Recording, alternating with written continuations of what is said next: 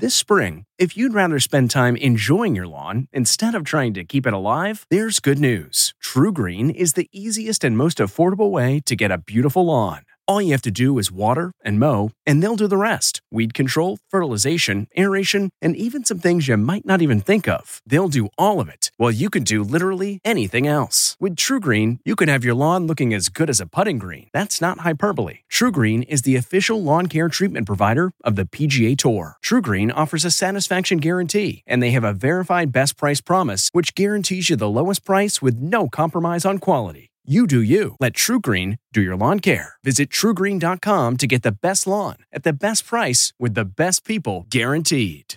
This episode is brought in part to you by Audible, your go-to destination for thrilling audio entertainment. Whether you're looking for a hair-raising experience to enjoy while you're on the move or eager to dive into sinister and shocking tales, Audible has an exclusive collection of thrillers from best-selling authors that will keep you on the edge of your seat. Like James Patterson's first audio-only thriller, The Coldest Case.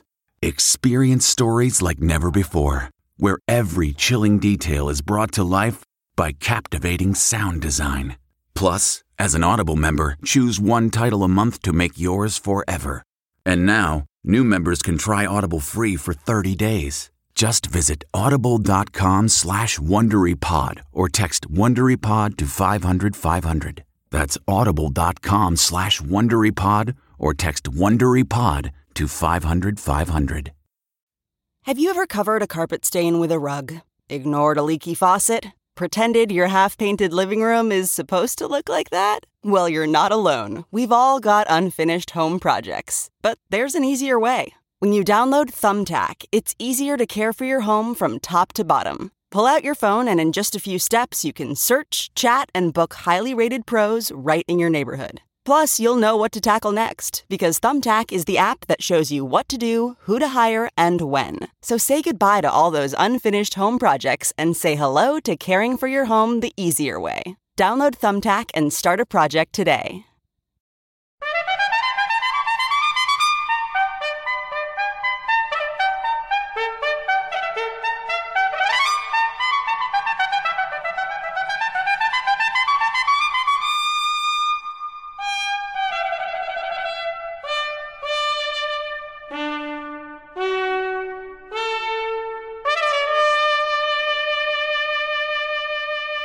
Good morning. I'm Jane Pauley, and this is a special edition of Sunday Morning.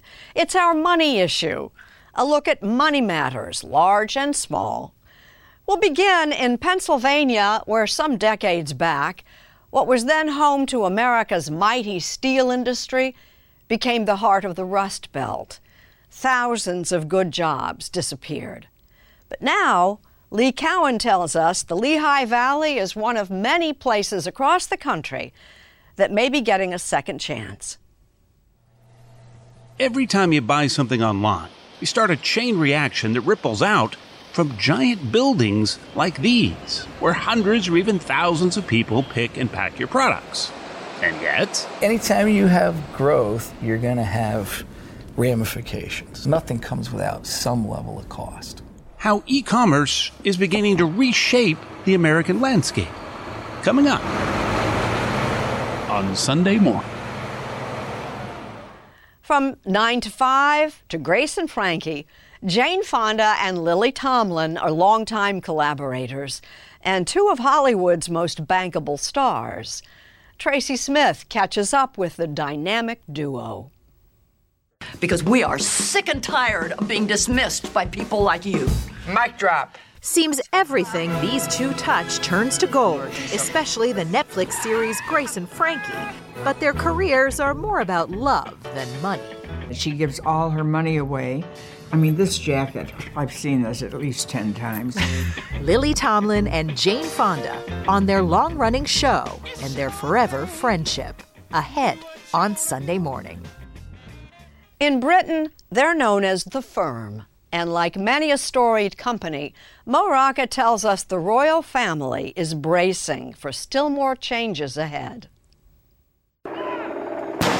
The Queen turned 96 just a few days ago. She's been on the throne for 70 years. When the Queen goes, there's going to be this massive sort of national nervous breakdown, right? Looking back at a quarter century of turmoil and scandal, and ahead to King Charles and Queen Camilla later on Sunday morning. Luke Burbank catches up with a YouTube child star with billions of views and a fortune to match. Seth Doan meets some German wine cellars, turning disaster into dollars. A look at America's daycare dilemma, and honest-to-goodness home cooking delivered right to your door. On this last Sunday morning of April, it's the money issue, and we'll be back after this.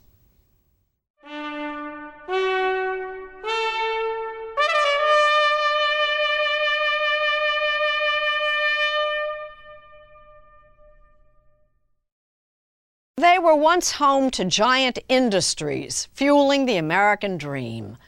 Changing times brought changing fortunes. But now, as Lee Cowan explains, these towns are hotspots once again. Bethlehem Steel. It casts a long shadow over Pennsylvania's Lehigh Valley. Those are the blast furnaces. They remain, even though they went silent more than 20 years ago. When the mill closed, it took a big chunk of the region's high-paying blue-collar jobs with it. And the news at the time made it sound very final. The mill workers call this making metal, and they've been making metal this way here in the valley for almost 150 years. No more. But back then, no one envisioned e-commerce. The demand for next or even same-day delivery has dumped huge challenges on the steps of brick-and-mortar stores, but it has also created a demand at these huge, job-hungry distribution centers.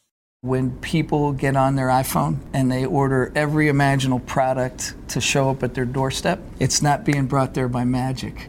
It takes, quite frankly, an army of people to do that. Today, there are almost as many warehouse jobs in the region as there are manufacturing positions. That's a big milestone, says Don Cunningham, President and Chief Executive of the Lehigh Valley Economic Development Corporation. From a purely economic standpoint, for high school diploma or less workers, it's created something that, quite frankly, hasn't existed in this area since the days of cement mills and slate quarries and steel mills. Nationwide, Amazon alone has added more than 500,000 jobs just since 2020. Making it the country's second largest private employer, just behind Walmart. Most e-commerce warehouses also offer benefits and wages pushing $20 an hour, which effectively makes that the minimum wage, at least around here. We say anybody that wants a job, there is a job for you in that sector. That said, Susan Larkin, Vice President of Allied Personnel Services, warns that while the money may be good, warehouse work can also be pretty grueling. They look for warehouse athletes. That's a term, warehouse athletes? That's a term, that they consider their employees warehouse athletes. So you know going into that role, it's going to be a physical job. Long hours with often rigid quotas make for a pretty high turnover rate in these jobs. But shortening supply chains is now the name of the game, with nearly all retailers competing for warehouse space all over the country to fuel their own online sales. This is population density across the U.S. I'm going to layer on distribution centers over 250,000 square feet. Gosh, it's everywhere, isn't it? When you break it down by market, you can see places like Dallas, Inland Empire, and Southern California, Chicago, and Atlanta. We're seeing record spending. Adrian Ponson analyzes industrial real estate for a company called CoStar. He says all told, nearly 2 billion square feet of new warehouse space has been built in this country in the last 5 years. That's equivalent to about 33,000 football fields worth of distribution centers. A recent Amazon facility that was built on the site of a former GM assembly plant in Wilmington, Delaware, is the largest commercial structure that's ever been built in Delaware. We're at an inflection point, and we're fighting back. Back in the Lehigh Valley, County Executive Lamont McClure met us in the middle of what he fears is now in jeopardy, the region's rural character.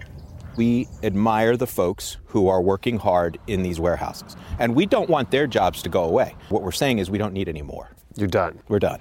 He knows he can't match the deep pockets of a UPS or a Target, both of which have a pretty big footprint here. But he's still trying. He spent $12 million of the county's money in the last 4 years buying up parcels of farmland in order to preserve them from warehouse development. And in the process, he hopes, help clean up the air, too. It's dangerous and it's scary, and our folks have just had enough of the truck traffic. And noise. Yes.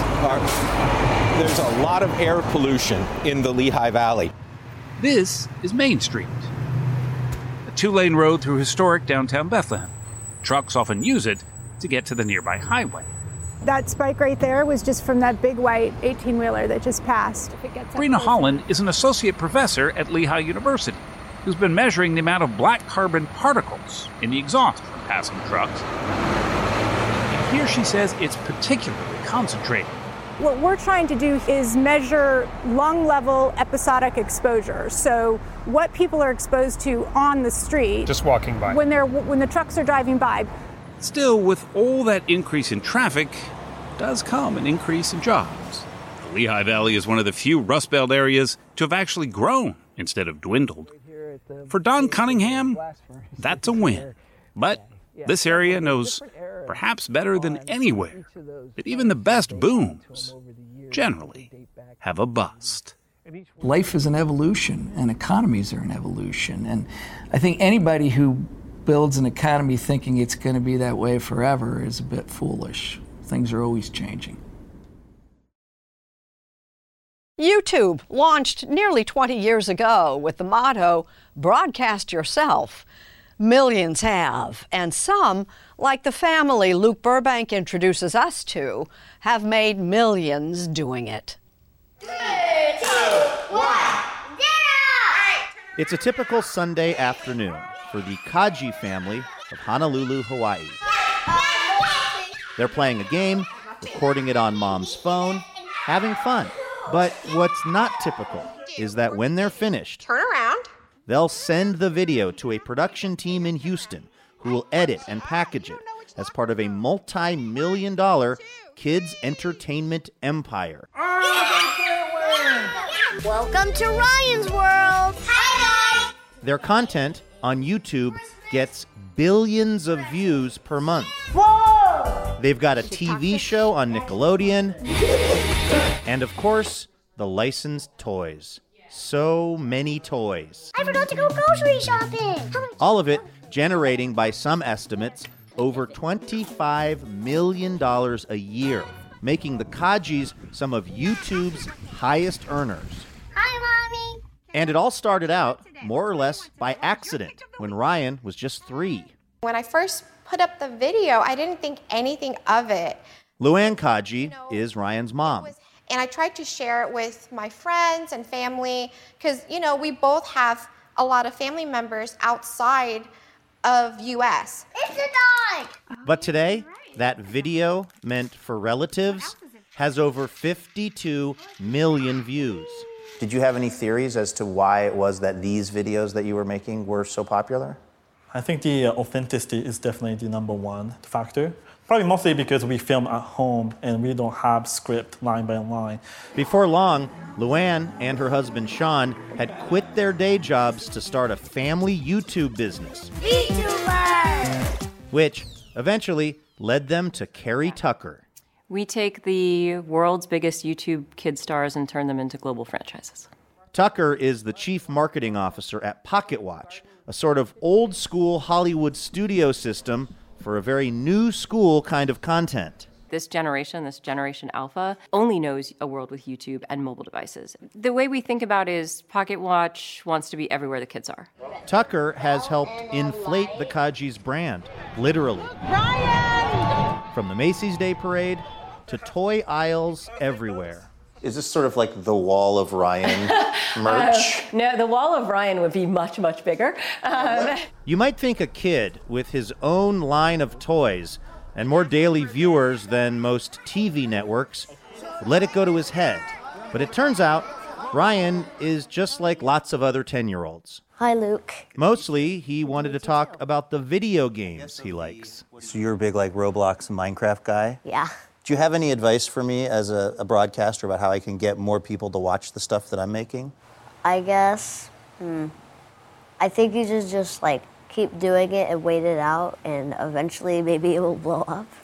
I mean, YouTube is kind of partially luck, so. Partially luck? Yeah. How do you mean? Because people like have to find your videos, and then it gets on a lot of people's recommended and stuff. Would you mind recommending my show on one of your videos? Try to help us out.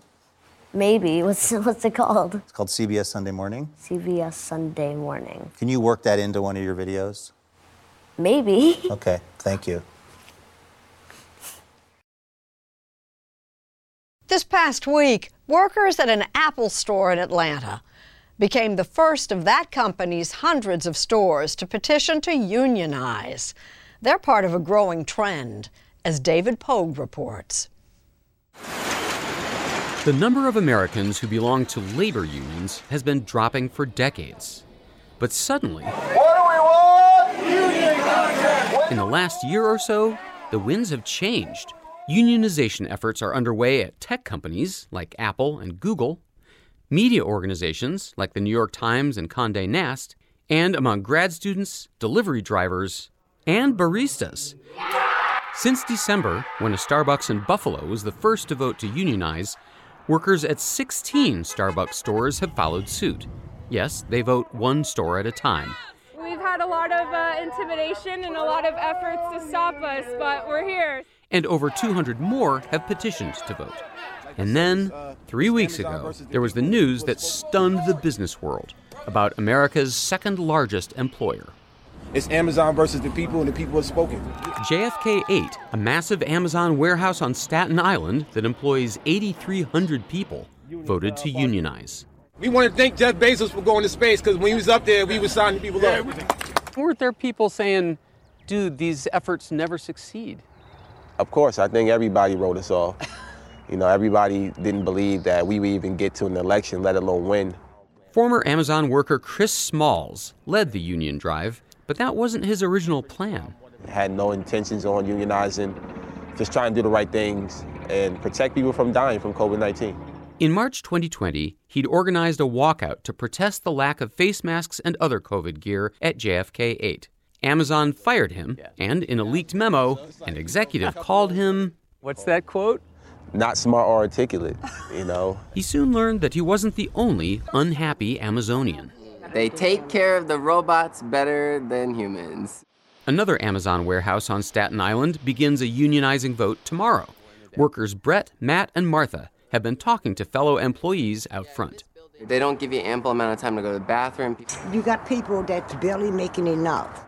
We want to be able to say these things have to change and negotiate that in a contract. Smalls' strategy to unionize JFK 8 involved a social media campaign and small grassroots gestures, all paid for by donations. We would feed them, pizza, catered food, soul food, different cultural food. That's what the union represents, is, taking care of one another. Amazon fought back hard, using the standard union-busting playbook. It spent over $4 million on consultants and required every employee to attend anti-union meetings. They'll say, oh, this organization, they're not going to do anything for you. They're just going to take your money. And by the way, they might make you go on strike. You might not receive any income for that period. Ruth Milkman is a labor expert and professor at the City University of New York. It can be very intimidating and very effective. But not this time. So I think what you're saying is you succeeded because you were smart and articulate. Pretty much. Amazon declined an interview, but told us in a statement, "We don't think unions are the best answer for our employees. Our focus remains on working directly with our team to continue making Amazon a great place to work." Amazon is also challenging the validity of the JFK 8 vote and points out that it already offers better than average pay and benefits, $15 an hour starting wage, and health insurance. But Ruth Milkman says that it's about more than dollars. Workers want respect. They want to be treated with dignity. And I think you can see that really clearly in the story at Staten Island. They're treated like machines. In what ways are these workforces and these unions different from the old union factory efforts? What's different, I think, is the zeitgeist that especially young workers who've lived through a lot of turmoil. They have these high expectations for what their work life is supposed to be about, and then they can't afford the rents. They might have a lot of student debt. They end up living with their parents. I mean, this is not what they were promised. The pandemic also created a labor shortage, which gave people more leverage and made them less fearful of organizing. Unions are cool again for this generation. To many of the workers at JFK 8, Chris Smalls is definitely cool. One of them drove by during our interview and expressed his own thoughts on the unionization effort. What did he say? I won't say that word, but I guess he's pro-union.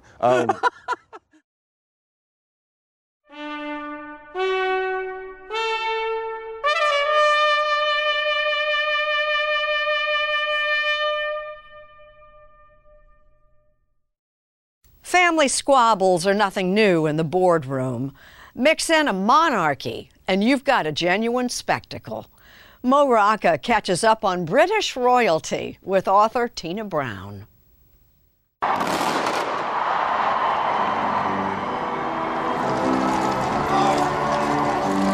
The British royal family is often referred to as the firm. And the firm's CEO, Queen Elizabeth II, has been in the corner office for 7 decades now. You know, we hear about working mothers. She's a working great-grandmother. Yes, she's a working great-grandmother. And she loves her job, is the truth. And she'll keep going to the last breath. I really believe it. It's a higher calling. Yes. With cannon fire and the release of a recent photo with 2 of her horses, the Queen celebrated her 96th birthday 3 days ago, a year after the death of her husband. I mean, she made it to Prince Philip's memorial, even though she's really finding herself frail. She simply has this extraordinary ability to make herself do things. Yeah, you wrote, smiling through maximum discomfort is their most priceless skill. Does this weather make you feel at home? It really does. As a prominent editor on both sides of the Atlantic, Tina Brown has long trained her gimlet eye on the royals. Her new book chronicles the last quarter century, one of the most difficult and at times scandalous in the history of the monarchy, now set for more upheaval. The transition from Queen Elizabeth to King Charles, how's that going to go? Well, I think there's a lot of anxiety, obviously. The Queen is a monarch, but she's not immortal. One day, before too long, her son Charles will ascend to the throne. We're going from a 96-year-old CEO to a 72-year-old successor, who everybody knows a great deal about, probably too much about. I mean, there is no mystique to Charles, that's for sure. Yes, Charles.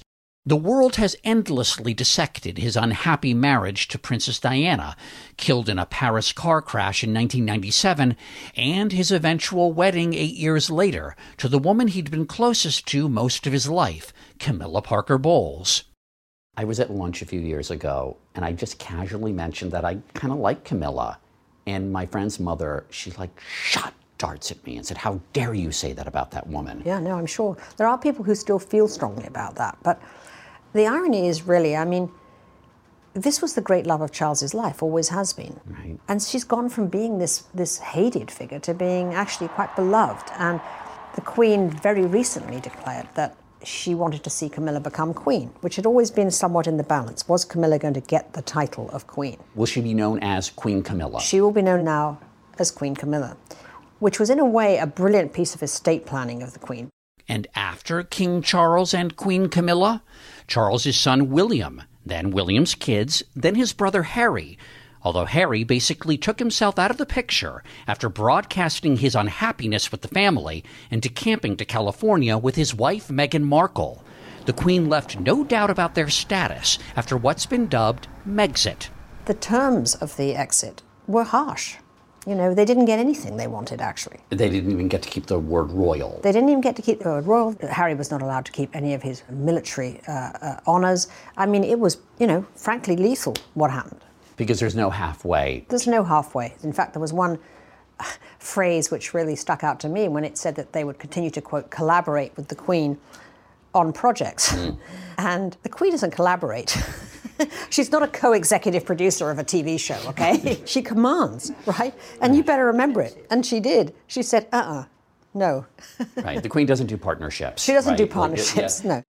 Harry's estrangement also means there's no partnership between the two princes who've gone through so much together. Harry, for William, was the person who kept him grounded, who could have fun with him, who could make fun of him, you know, because when you are the future king, no matter how normal you try to make your life, everybody's talking to you as the future king.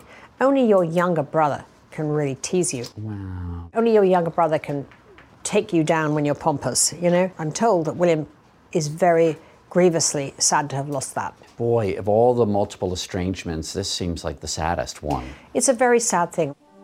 The British monarchy has endured since the 9th century. The latest crowd might sometimes be a royal pain, but maybe that helps explain why the British just can't quit them.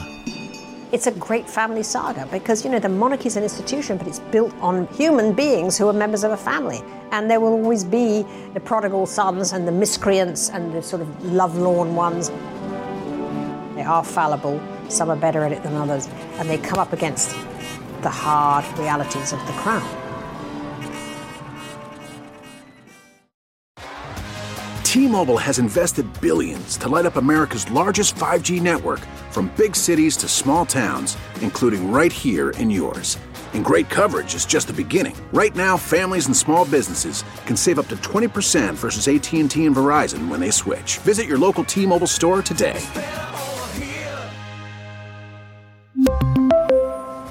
Plan savings with 3 lines of T-Mobile Essentials versus comparable available plans. Plan features and taxes and fees may vary.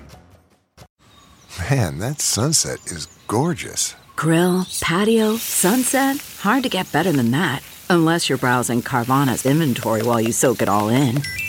Oh, burger time. So sit back, get comfortable. Carvana's got thousands of cars under $20,000 just waiting for you. I could stay here forever. Carvana, where car buying meets comfort meets convenience. Download the app or visit Carvana.com today. Time for a home-cooked meal, served with a side of entrepreneurial creativity. Lilia Luciano is in a kitchen offering meals to go. For Yogita Kulkarni of Dublin, California, this isn't just her kitchen. It's also her office. I get my orders in advance, mostly 24 or 48 hours in advance. And it's like dancing flavors in your mouth. Kulkarni sells the delicacies she learned to cook growing up in Maharashtra, India, on Chef. We've got generations and generations of recipes that have been handed down. An online platform which offers homemade food. I cook with a lot of love. Straight from someone else's home. Everything is made on the same day from scratch, and then the customer receives it hot and fresh. She originally immigrated to the U.S. with her husband Harsh in 2011 to choreograph and teach classical Indian dance. But when the pandemic forced her to pause her career mid-step, she searched for a way to help with family expenses. I started earning mostly $300 to $400 a week. I can have the confidence that I can contribute something in my house, my family, for my people. We really started Chef for one simple reason, and that was to help people like our parents. It comes to your door just like this. For Chef co-founders Joey Gracia and Alvin Salehi, it's not just business, it's personal. We're both the sons of immigrants and small business owners who came to the U.S. to build a better life for us, for their future family. My mom taught me how to cook. And they found that helping women succeed helps families succeed. And I'm part of the chef community. 75% of all the chefs on our platform are women. We have 80% people of color. The food industry has high barriers for entry and success. It costs hundreds of thousands of dollars to open a restaurant, and most fail within the first few years. And that's exactly what we're trying to change. How does it work? How does one become a chef? It actually costs next to nothing to get started on the platform. So we have full teams of people that are helping these new food entrepreneurs with everything they need to be a successful entrepreneur. For now, Chef operates in 9 states and D.C., thanks to new laws passed starting in 2019. The company is navigating health safety laws in hopes of someday expanding nationwide. What does that framework look like for things to be safe? In order to be a chef on the platform, you have to successfully pass an accredited food safety certification exam. You have to pass a food quality assessment. You're subject to regular food checks as well, food quality checks. So far, there are thousands of chefs to choose from, serving everything from West African to Hungarian to Burmese cuisine. But for Gracia and Salehi, their own success is just a side dish. Our primary objective here is not to actually build a successful business. It really is to help millions of other people build successful businesses. I'm very ready to try it. And for Yogita Kulkarni, her rewards come in more than just dollars. Oh my God. I just feel happy when a person is satisfied. Well, I'm very satisfied. I'm very happy right now. It's The Money Issue on Sunday morning. Here again is Jane Pauley. Time was your 80s were supposed to be devoted to enjoying a life of leisure. Don't tell that to Jane Fonda and Lily Tomlin. They're talking with our Tracy Smith. We're making vibrators for women with arthritis. Yes, vibrators. Brilliant. Grace! How could this not be entertaining? Jane Fonda and Lily Tomlin are Grace and Frankie, 2 feisty octogenarians who see old age not as a death sentence, but as a victory lap. I'm an 80-year-old woman, and I've earned the right to take my sweet time. That's my girl. In the show, the 2 women became friends only after their husbands, played by Martin Sheen and Sam Waterston, reveal that they're in love with each other. You mean you're gay? And this is who you're gay with? And getting married. Oh, wait. Hilarity ensues. I don't want to be alone. I'm here. But the show's humanity endures. We both have been told by women who have faced terrible things that watching Grace and Frankie has kept their head above water, given them hope. We're almost there! It's also given them a million laughs. Do we look like we're senile and can't remember anything? Where is the car? Tomlin and Fonda actually are great friends in real life, but they're not exactly like the women they play. For instance, Jane Fonda doesn't drink nearly as much as Grace. Yeah, you stopped drinking. And here's why. It's because even with one drink, like if I had a martini tonight, I would be at half-mast tomorrow. Now, that wasn't true when I was younger.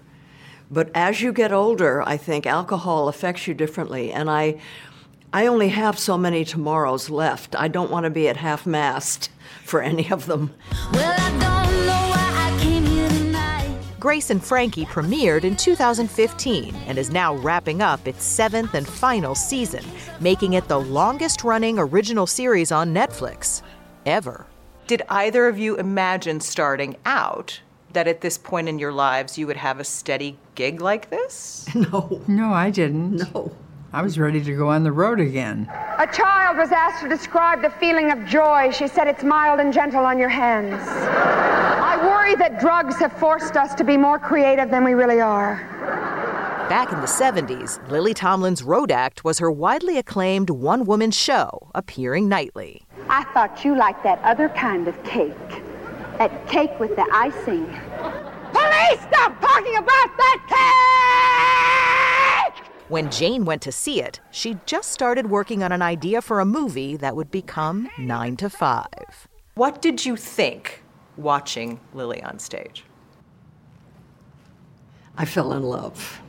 I mean, I was blown away, and when I left the theater that night, I said to myself, I'm not making a movie about secretaries unless Lily Tomlin is in it. And we know how that turned out. You mean she's a company spy? Shh, I wouldn't say that. I would just say that if you want to gossip in the ladies' room, I'd check first under the stalls for her shoes. Happy birthday, Myra. But you may not know that Lily Tomlin quit after the first day of shooting. I said, you have to let me out of the movie. You don't have to pay me anything. I thought I was just awful. I said, I'm just going to ruin the movie. And then I saw the dailies from the second day because he couldn't draw up the papers quickly enough. And so I thought, well, I'm pretty good. It's okay now. I think I'll just keep this part. They've been friends since, together on set. Climate change has got to go! Hey, and occasionally on the protest lines. In 2019, the pair, who both have a long history of social activism, were arrested together on the steps of the U.S. Capitol during a demonstration over climate change. Forests are a key ally. Turns out, Jane Fonda started making her famed workout tapes to raise cash to support causes she believed in. And so I thought, well, maybe I should start a company that will fund what we're trying to do. And I had a very smart friend who said, never go into a business that you don't understand. But there was one thing I knew, which was exercise. She sold close to 17 million copies of her Feel the Burn tapes, and she gave most of her profits away. In fact, she still does. She does that. She gives all her money away. I mean, this jacket, I've seen this at least 10 times. Still, her lifetime of exercise has had benefits beyond merely financial. At 84, she looks great. In fact, they both do. I'm super conscious that I'm closer to death, and it doesn't really bother me that much. What bothers me is that my body is, basically not mine. My knees are not mine, my hips are not mine, my shoulders not mine. You're looking at somebody who's only me from here up. Oh, grow some, Francis! Truth is, what makes Jane and Lily, and Grace and Frankie work, Let go of me! is that fake joints and all, Thank you so much. they seem so very real. The fact is, if you're alive and relatively healthy at an older, I'm almost 85. The fact that I'm still alive and working, wow, who cares if I don't have my old joints and I can't ski or bike or run anymore? You can be really old at 60 and you can be really young at 85. Health. That's beautifully put. Why are you laughing? I just like to hear her talk.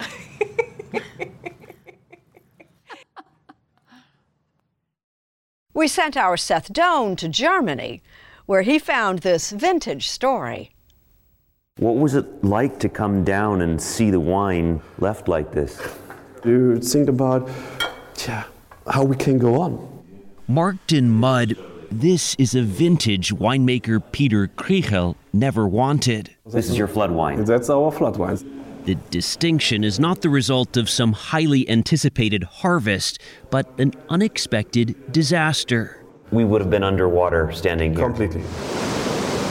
Last July, flooding rains inundated western Germany, killing nearly 200 people and devastating the Ahr Valley, a winemaking region. You see the power of the water. Krichel, whose family has been making wine here since the 1500s, lost about 10% of his Pinot Noir vines. We must plant it new because you see it also. There's no life inside, so normally they must be green inside. Yeah. And in his cellar, 40,000 liters of wine poured out, turning the floodwater crimson. The water was also red completely. That's break my heart.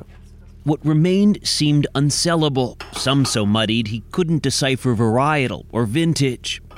But when Daniel Kohler got a look at the wines at his aunt's destroyed restaurant, he saw an opportunity.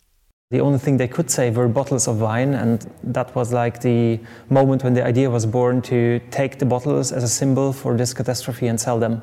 Kohler, who has a day job in advertising, had the multi-million-dollar idea to market this wine in a crowdfunding campaign with minimalist photos showing off Mother Nature's unintended artistry.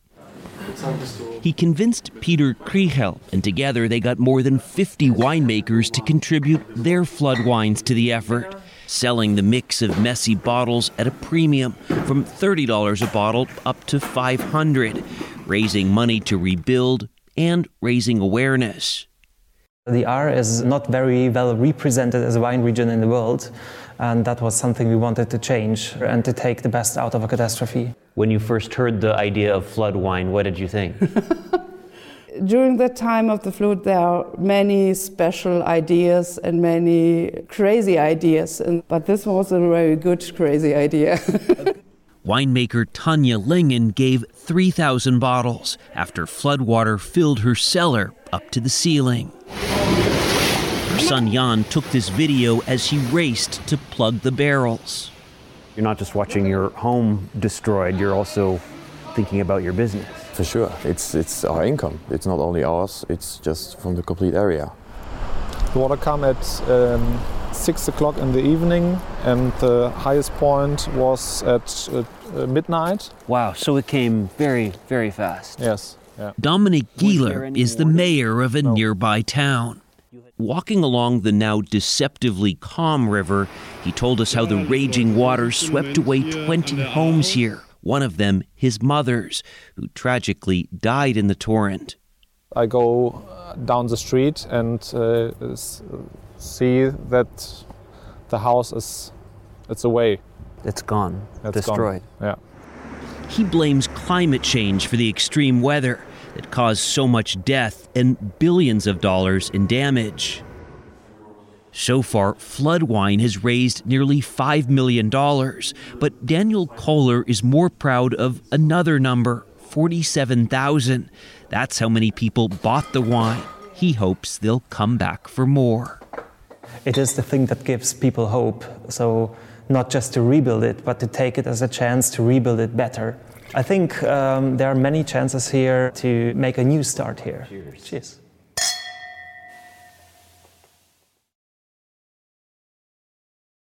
Most American families with young children spend well over $10,000 a year on childcare, more than the cost of a state college. A system, Rita Braver tells us, that isn't working for anyone. The parents dropping off their young children at Kiddie Campus Child Care Center in Fayetteville, Arkansas, consider themselves lucky. How important is it for you to have daycare? We both work, so if we didn't have childcare, one of us would have to stay home. Brittany Nunez makes $17.50 an hour in a chicken plant. She and her husband, a factory worker, spend $250 a week to send baby Zania here. If it was just me paying, it'd be half of my check every week. It's hard. It really is. And it is also hard for Robin Slayton, who is trying to keep Kiddie Campus afloat. Yeah, it's just been a struggle. As the owner of this facility, she faced financial problems before COVID. Then when the virus hit and enrollment dropped, she had to begin letting teachers go. So I started with laying some off. Then my leadership team, I just couldn't afford the higher paid employees. As COVID started to ease up, did parents want to send their kids back? The issue was not the number of kids that we could enroll. We have a waiting list, over 50 children. 5 of our classrooms are closed because we cannot find teachers. Why can't you find teachers? It is the low wages that we pay. Then we have Hobby Lobby paying $18 an hour with some benefits, and we just can't match that. In contrast to companies like the craft and hobby chain, Slayton says she can only afford to pay her employees an average of $13 an hour without raising prices beyond what families she serves can afford. So she is trapped in a vicious cycle, and she is not alone. There is a crisis for American children, their families, and the childcare workers. Leah Austin, who runs the Center for the Study of Child Care Employment at the University of California, Berkeley, says many other countries offer all parents some subsidized child care for young children. But things in the U.S. have gone from bad to worse. What did the pandemic do to the availability of child care? We have lost about 16,000 child care programs across the country, about 131,000 jobs.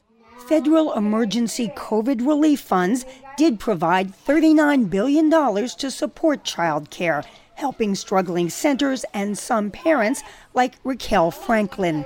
She works as a caregiver at Kiddie Campus and as an essential worker now gets vouchers to pay for her 2 children who are enrolled here.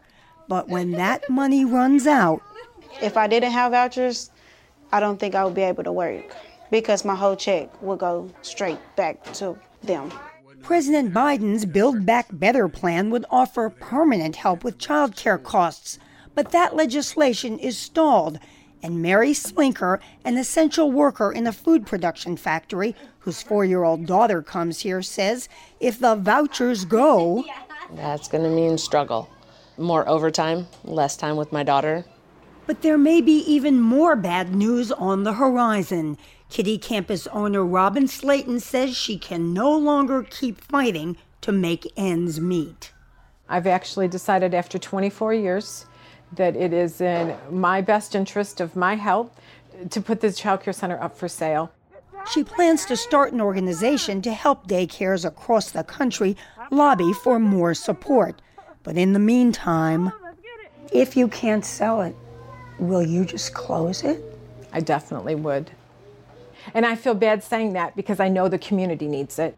And Mary Slinker fears the worst for families like hers. Stress, more worries, that constant wondering, is my kid okay today?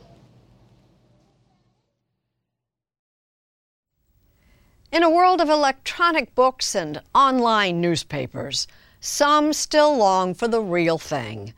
For them, Serena Altschul has the details of a once-in-a-lifetime opportunity. When the Founding Fathers drafted the Declaration of Independence in 1776, this copy was printed in Salem, Massachusetts. It was printed to convey the news to a very specific audience. It wasn't intended to survive. But it did survive. This is one of 6 remaining originals from that printing, and it could be yours for around $1 million. It always gives me goosebumps. Christina Geiger is head of the Books and Manuscripts Department at Christie's Auction House in New York.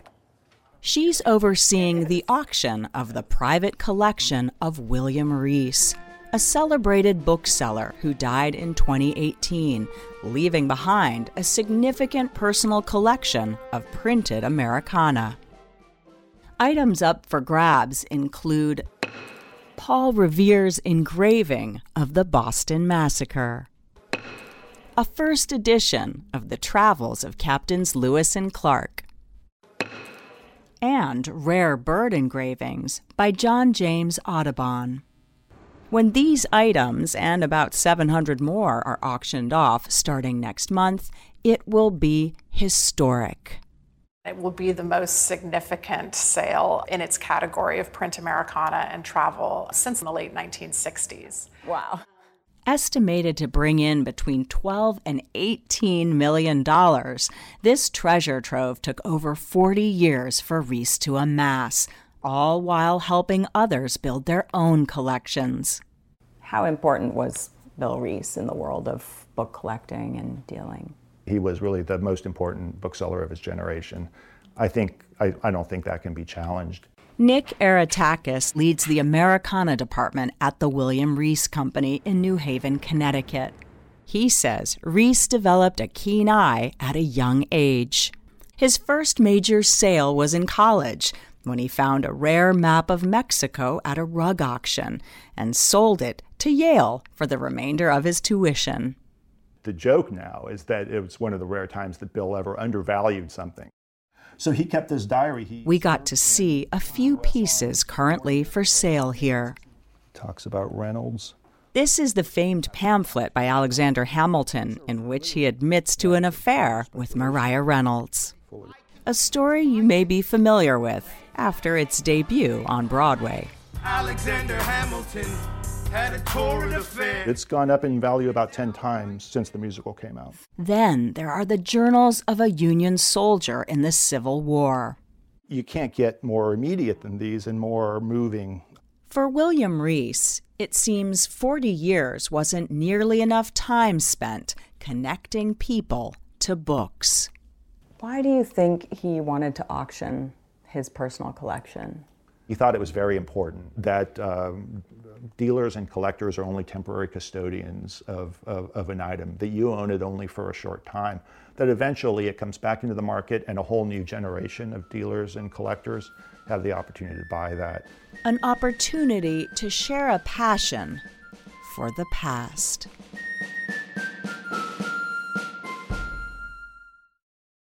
Thank you for listening. Please join us when our trumpet sounds again next Sunday morning.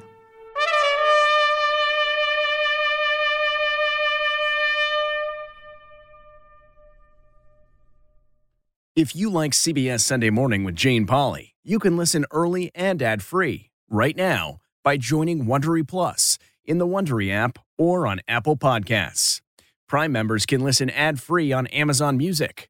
Before you go, tell us about yourself by filling out a short survey at Wondery.com/survey.